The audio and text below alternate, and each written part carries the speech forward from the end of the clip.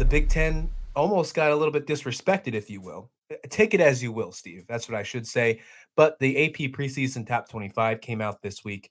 And with that, only 3 teams made the top 25 for the Big Ten. But what was probably the most interesting out of the 3 teams that made the top 25 was the highest, the best team in that rankings was Indiana, which we'll get to Indiana. We'll have a lot to talk about Indiana here shortly.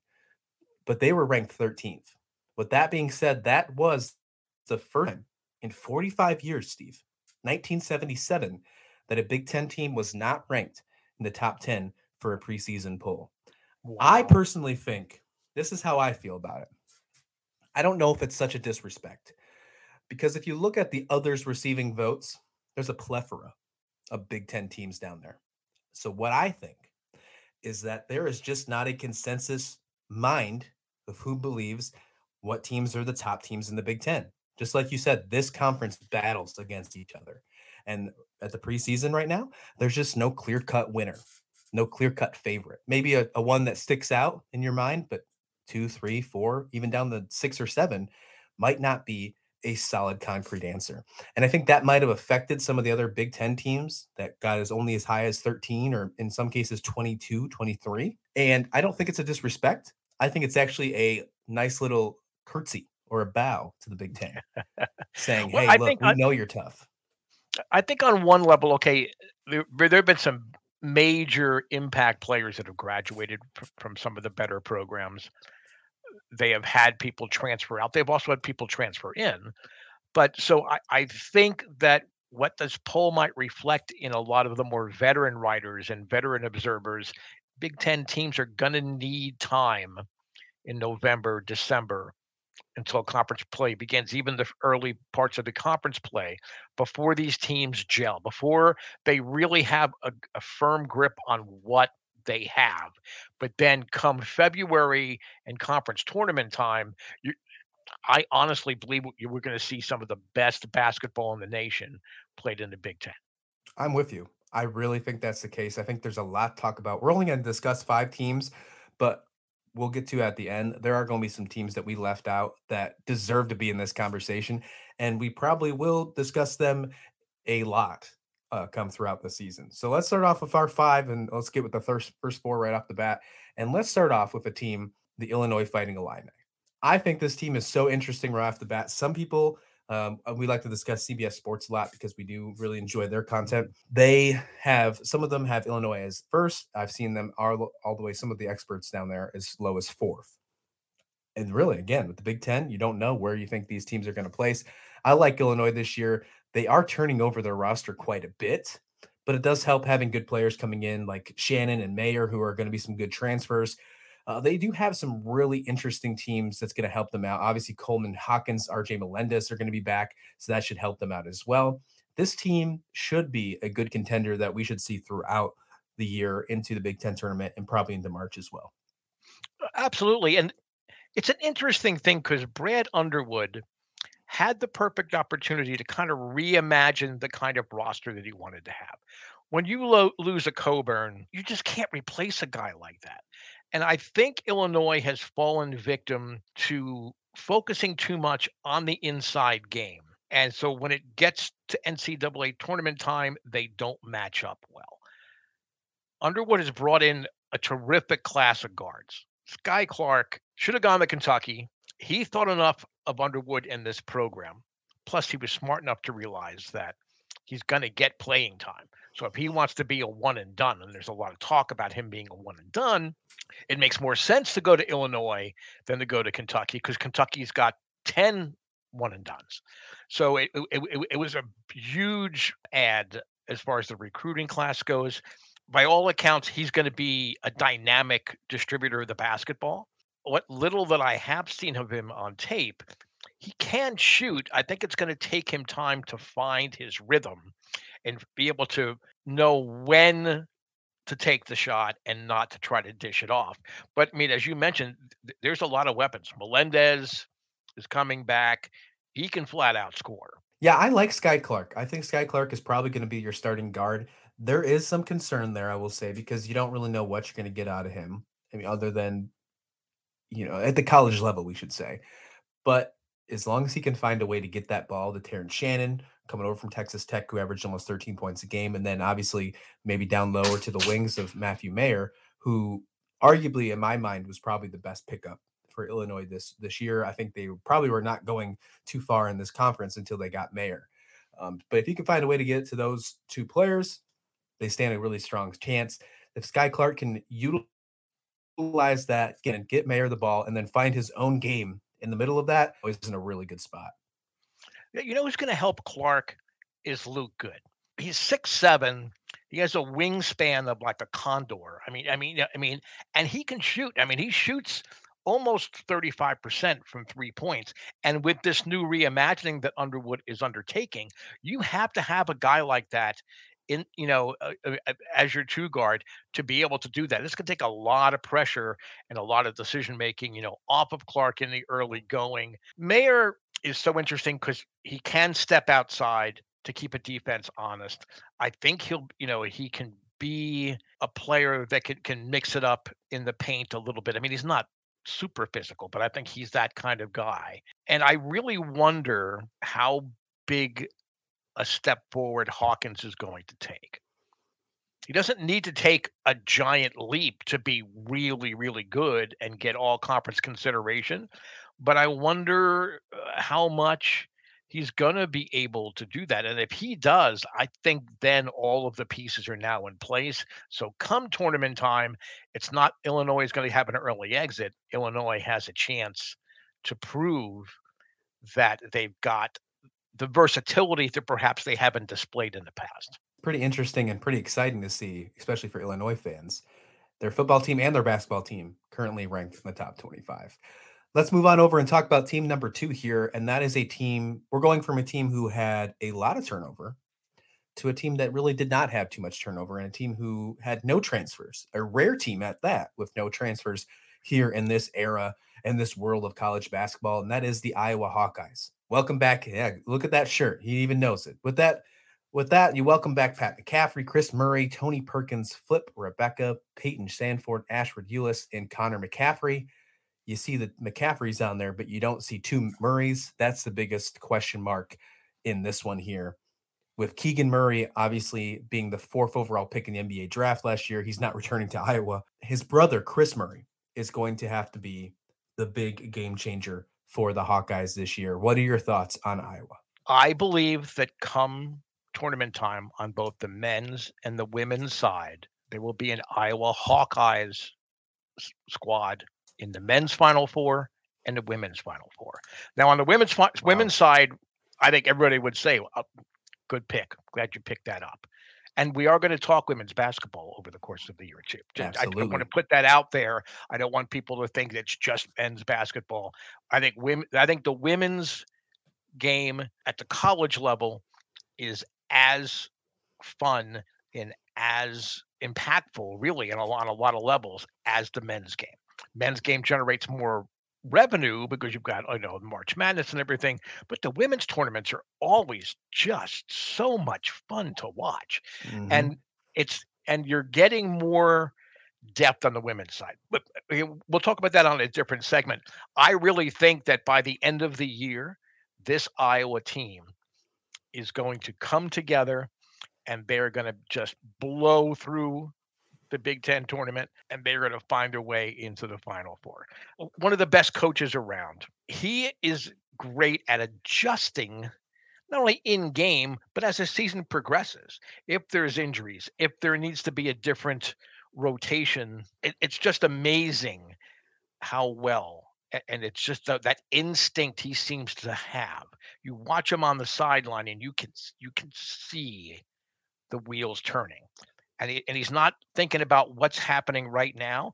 He's looking a couple of minutes ahead, saying, "Boy, it looks like their guards are getting a little bit tired. Maybe we can pick up the pace." So Iowa has everything at its disposal to be an uber team come end of the year. Will there be some hiccups early? I think there were.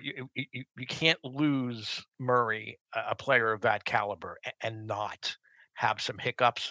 His brother just needs to be Chris Murray. That's all he needs to be. And I again, I think with the team around him, he's not gonna feel pressured to be more than that. I'm with you. Yeah, Chris Murray had a great season last year, averaged almost 10 points a game, almost 5 rebounds per game. That's something that Iowa's going to need to continue. If he finds a way to improve that just a little bit on each side, I think that'll be great for the Hawkeyes. Patrick McCaffrey is going to be another big piece for the Hawkeyes. We need to see him score, average almost 11 points per game. I'd like to see that more towards the 13, 14 range. I think that could really help out this Hawkeyes team. This is one of those teams. On the football aspect, you see it too. They just grind. Yes. And when you know that you have to play Iowa on their basketball team, you're going into a tough matchup. This is like if you're an ACC fan, this is like going to play Virginia. Like you just have one of those tough defensive games. Iowa can shoot though too. So I'm excited for this one. I think Iowa has a really, really interesting road ahead of them because you're losing Keegan Murray, and I think we're going to initially see them right off the bat against some really good teams.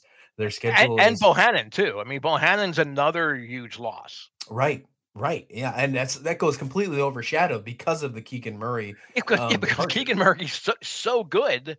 I mean, you almost forget him. Speaking of that schedule, Steve, the Iowa Hawkeyes are going to be playing some of the toughest teams in November that probably compared to other teams in the Big Ten and even the NCAA are going to have a hard time paying attention to. Like this is one of those schedules that are tougher off the bat. I know you said that you think this is a Final Four team. You're going to find out very quickly. I mean, the third game of the year for them is the tip off game. They play Seton Hall. Now we didn't cover them in the Big East, but that's one of those teams you got to pay attention to. They're also playing in the Emerald Coast Classic against Clemson, who lost a heartbreaker in the ACC tournament last year. They're going to play Georgia Tech in the Big Ten ACC Challenge. And then in December, the beginning of December, they play in the Jimmy V Classic against Duke. So a lot of really tough teams. I just mentioned what, four tough teams, four tough games in their first seven. So we are going to really get to know the Iowa Hawkeyes and what kind of team they are at the beginning of the season. And what's gonna help them even with that tough schedule is that many of those teams have a similar profile where they're having to bring in new players, either through graduation or through transfer, or having a big recruiting class. So those teams are gonna be feeling their way as well. But the great part about the challenge so early, it's gonna allow their backcourt to develop. Tony Perkins can shoot the ball. I think he's going to be a reliable scoring option at the two. But Desante Brown could very well be the most impactful recruit of the entire field that's out there. He is exciting. I think I've heard people compare him to Allen Iverson. I don't know that I want to go that far that soon. Because I think Allen Iverson at 15 probably could have played NCAA basketball. I mean, you don't have that kind of talent very often, but I think if you give Desante Brown some confidence, even in tough moments in early games, having those challenges where he doesn't maybe get too comfortable, then suddenly conference play comes up and it's like, oh my God, deer in a headlight kind of deal. Desante Brown is going to make that offense go. So I cannot wait to see his maturity through the year. And I know I keep saying Final Four team come tournament time. Guard play is essential.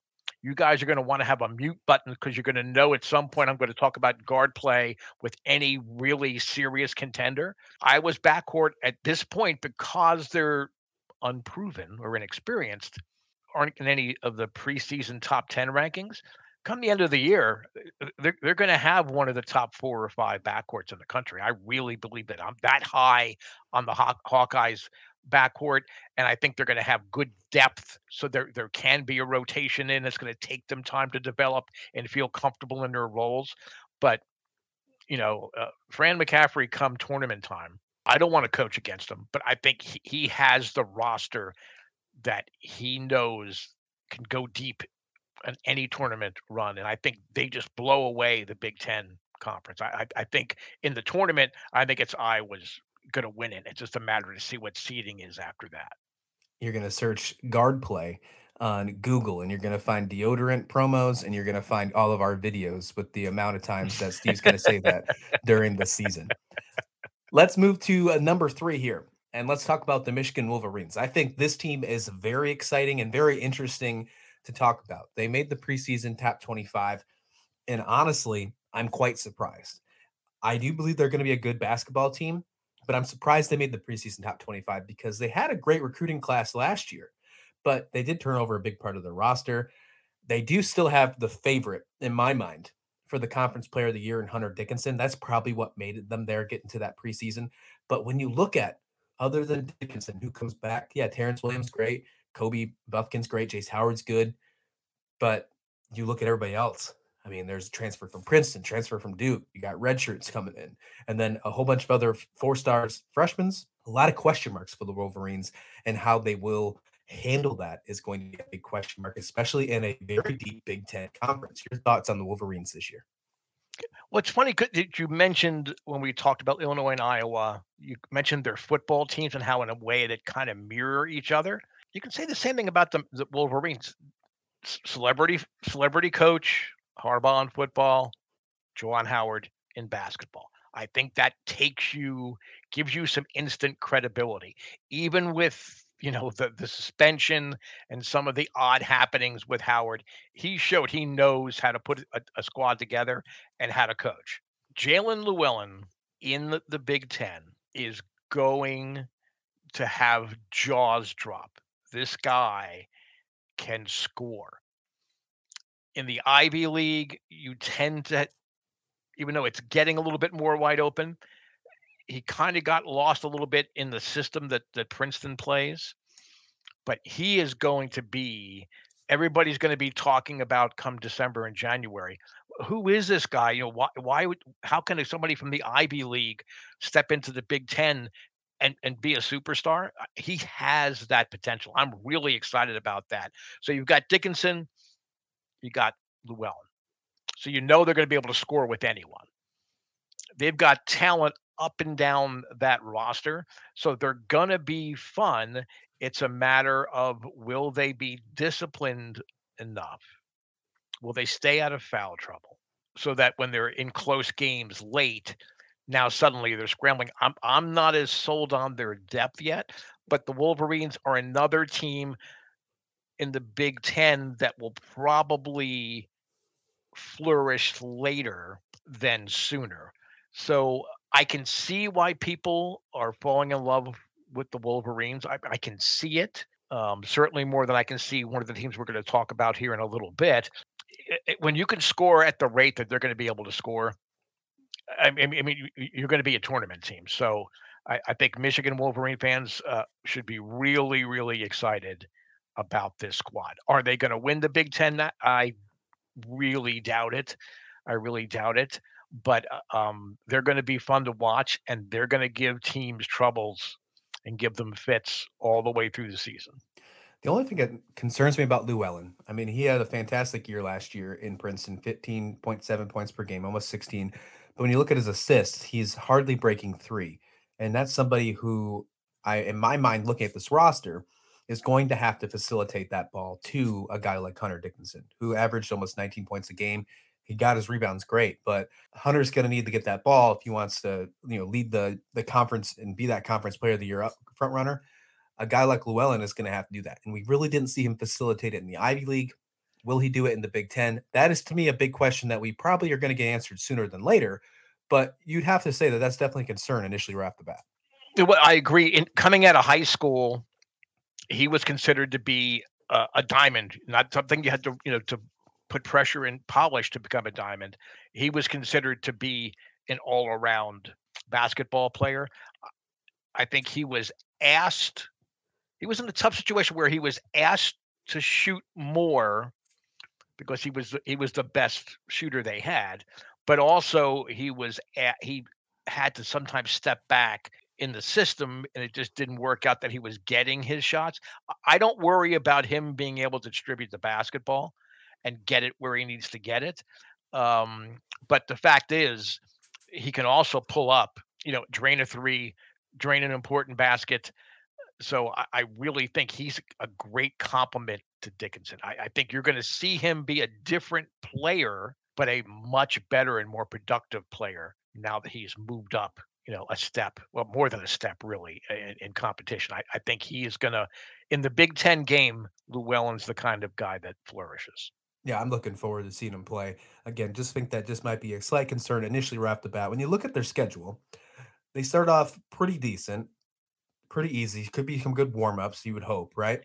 You And mean in a November, Michigan team is playing cupcake? I can't believe it. I can't believe that actually happens. yeah, initially. And then you get to the end of November, and then you face UVA in the ACC Big Ten Challenge. That's really their first true, and then it really starts getting going. Beginning of December, they play Kentucky. End of December, the Jumpman Invitational, they're playing UNC. So November and December isn't a walk in the park. Just the beginning of November, it's gonna be a walk in the park. They should head into against Virginia. There should be no issue. They should head in 5-0. We'll see what happens. Really, again, that relies on Jalen Llewellyn. Can he facilitate the Belton Dickinson? And then Jet Howard. We didn't really talk about Jet Howard, the son of the coach. It seems like I could just be speculating here, but it seems like the team was built around him so he can have a big part in the roster. They built around him.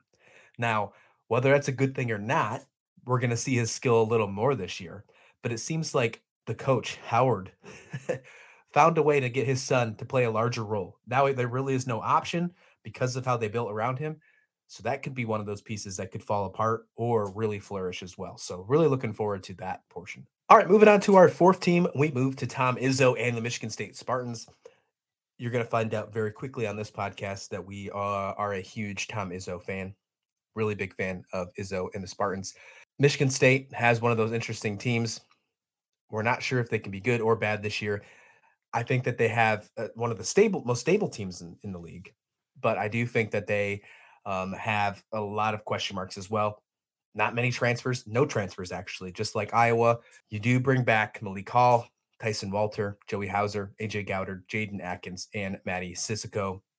Your thoughts on the Spartans? Last year, their Torvik was a 41st in the nation. That was something to keep in mind on that one. But the Spartans, in my mind, always should be relevant, always should be in the running in my mind in the Big Ten. But this year, again, this conference is just so dang deep, Steve. Yeah, Tom Izzo is a tournament play savant. It's almost like he holds things back until the right time in big games, and then suddenly his team just pours it on. And I'm not saying pouring it on, scoring 110 points, but it's just an onslaught that just can't be stopped or controlled even. A big key here is that Malik Hall and Joey Hauser are going to be on the floor together for the most part for the first time. They've generally been spelling each other prior, but now with the departures, they're going to be on the floor at the same time. And if they can perform, and if they can get the most out of their talents, I don't know that either of these guys are an NBA caliber player, but they have a chance to be damn good college basketball players.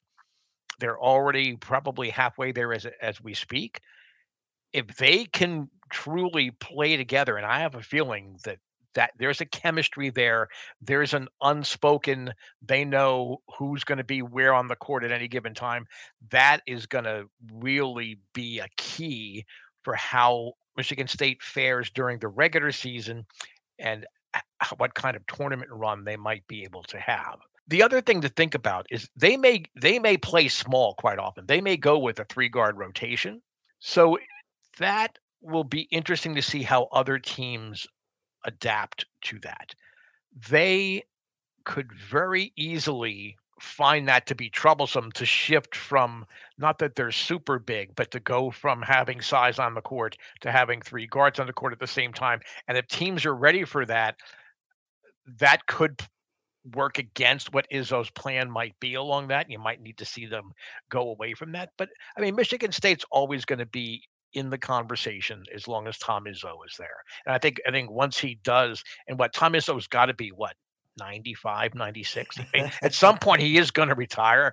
Tom, I'm not making fun of you, but I mean, you've been around a long time, and that's something that's so great about college basketball. You have coaches that stay in places 10, 15, 20, 25 years. And It's so special. It's so great to see those kind of guys, on the sideline. We're going to be missing, coach. We talked about Krzyzewski leaving Duke. We talked about Jay Wright in our last podcast, no longer being at Villanova.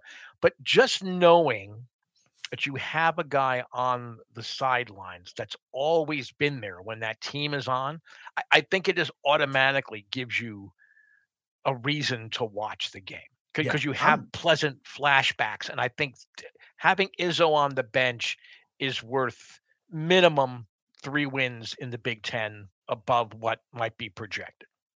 That's fair. And as you say, the end for Izzo may be coming a lot sooner than we anticipated. I know he's not too thrilled about the NIL deals and all that stuff. He has talked about retirement, at least has talked about it a little bit, as much more than usual. My point here, Michigan State, is I could see this team as high as finishing second or third in the Big Ten, or finishing as low as like 7, 8, or 9 and being a bubble team in the NCAA and possibly missing the tournament for the first time in 25 straight years.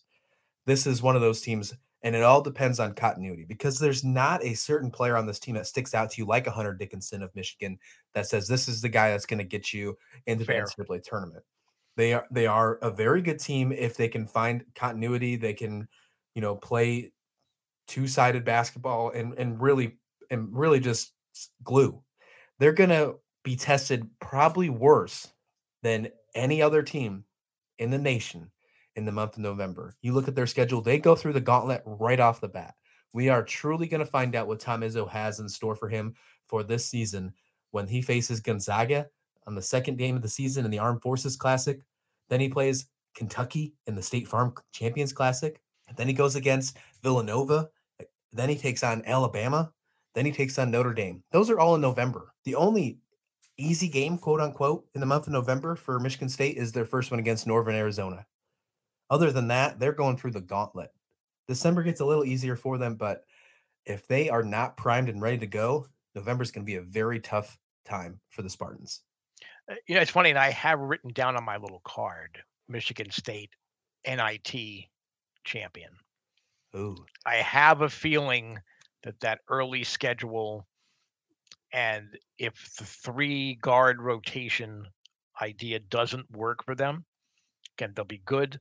They'll be good enough to get into the NIT. They'll probably be on bubble watch the entire year. entire year. Yeah, but when you have a squad like this, is it really that bad to win the NIT? If you're Tom Izzo and you're towards retirement and you have this long streak of making it 25 straight years, there's got to be a little bit of an ego there saying, yeah, it's bad. I would beg to differ on that one. I think for Tom Izzo to take a team and win the NIT, a team that he knows that he's going to perhaps have his heart broken in the early rounds of the NCAAs, I think that could be a way to go out the way that he wants to go out. Not just being a winner, but taking a team, seeing them battle all year, getting them by the end of the year to win a tournament. That could be the thing where Tom Izzo says, I'm not sure it's going to get any better than this again. And then he could move on. I think there are plenty of people on his staff that could step in where there wouldn't be much of a skip of a heartbeat there. But an NIT win for a Michigan State Spartan side, personally, I think that is the ideal last act for just a terrific play starring Tom Izzo. That's an interesting concept. What do you guys think? Do you think it would be better to lose in the first or second round of an NCAA tournament or win the entire NIT tournament? That's something to keep in mind. What's your thoughts on that one? All right, let's go to the final team that we're going to talk about in the Big Ten. And we're going to call this our sleeper team. But to most, this is not a sleeper. They are the top preseason ranked team in the Big Ten at 13. The reason we're calling it sleeper is because I feel we have a little bit of mixed feelings on this podcast about the Indiana Hoosiers. They are first in most things, I would say by default, because they were pretty decent last year. They return all their best players, and they are adding some pretty decent freshmen. 5-star freshman Jalen Hood Schifino, Malik Renew's coming in, Caleb Banks, so they're two 4 stars. And you are welcoming back a plethora of your good players. If they can add some 3-point shooting, which we saw was an issue last year, they should be the league's best team. However, Steve, that does seem like a big if. We're not the only ones that are still throwing that if sign around Indiana. We have seen some people take them as low as 6, and then a majority of people do have them winning the Big Ten. That's why we have them as our sleeper, as possibly being a top runner in this conference. I'd love to hear your thoughts. I'm going to compare the Indiana Hoosiers to my beloved hound dog, Busy. He's busy smart, he's affectionate, he follows commands until a squirrel or a groundhog shows up and he loses his mind and runs and people forget that Indiana has not had a winning record in the Big Ten play. I mean, not overall, but in Big Ten play, they have not had a winning record for the last 6 years. What and again, they have an amazing recruiting class. I think that Hood Schifino is going to be special. I think Renault has abilities to be very, very good. When you return Trace Jackson Davis, that was a huge thing for Mike Woodson to Huge. have him come back. So I think that when you add in the recruiting and the general good feeling about this squad, that's where everybody gets all excited. Mm-hmm. Okay, so they have their treats and saying, "Here you go, Indiana. Yeah, good boys, good boys. Here, have your treat. Here you go." But eventually, when Big Ten play begins, someone's going to say squirrel, and they're all going to scatter. And I don't know that they have. I think that's where their inexperience is going to work against them. I will concede that perhaps they have a 500 record or better in the Big Ten, but I still swallow hard on that one, and that's not fair. And I'm surprised. What really surprises me is that the Indiana fan base Yeah. has bought in 100%, on this. There aren't many better basketball fan bases, especially of the college game, than Indiana. And even if you go to a Pacers game and the Pacers are almost never good, knowledgeable basketball fans are sitting in those stands. This could be more a Wizard of Oz kind of a deal where Woodson is behind the scene and it looks, oh, I am the great Indiana and bow before us.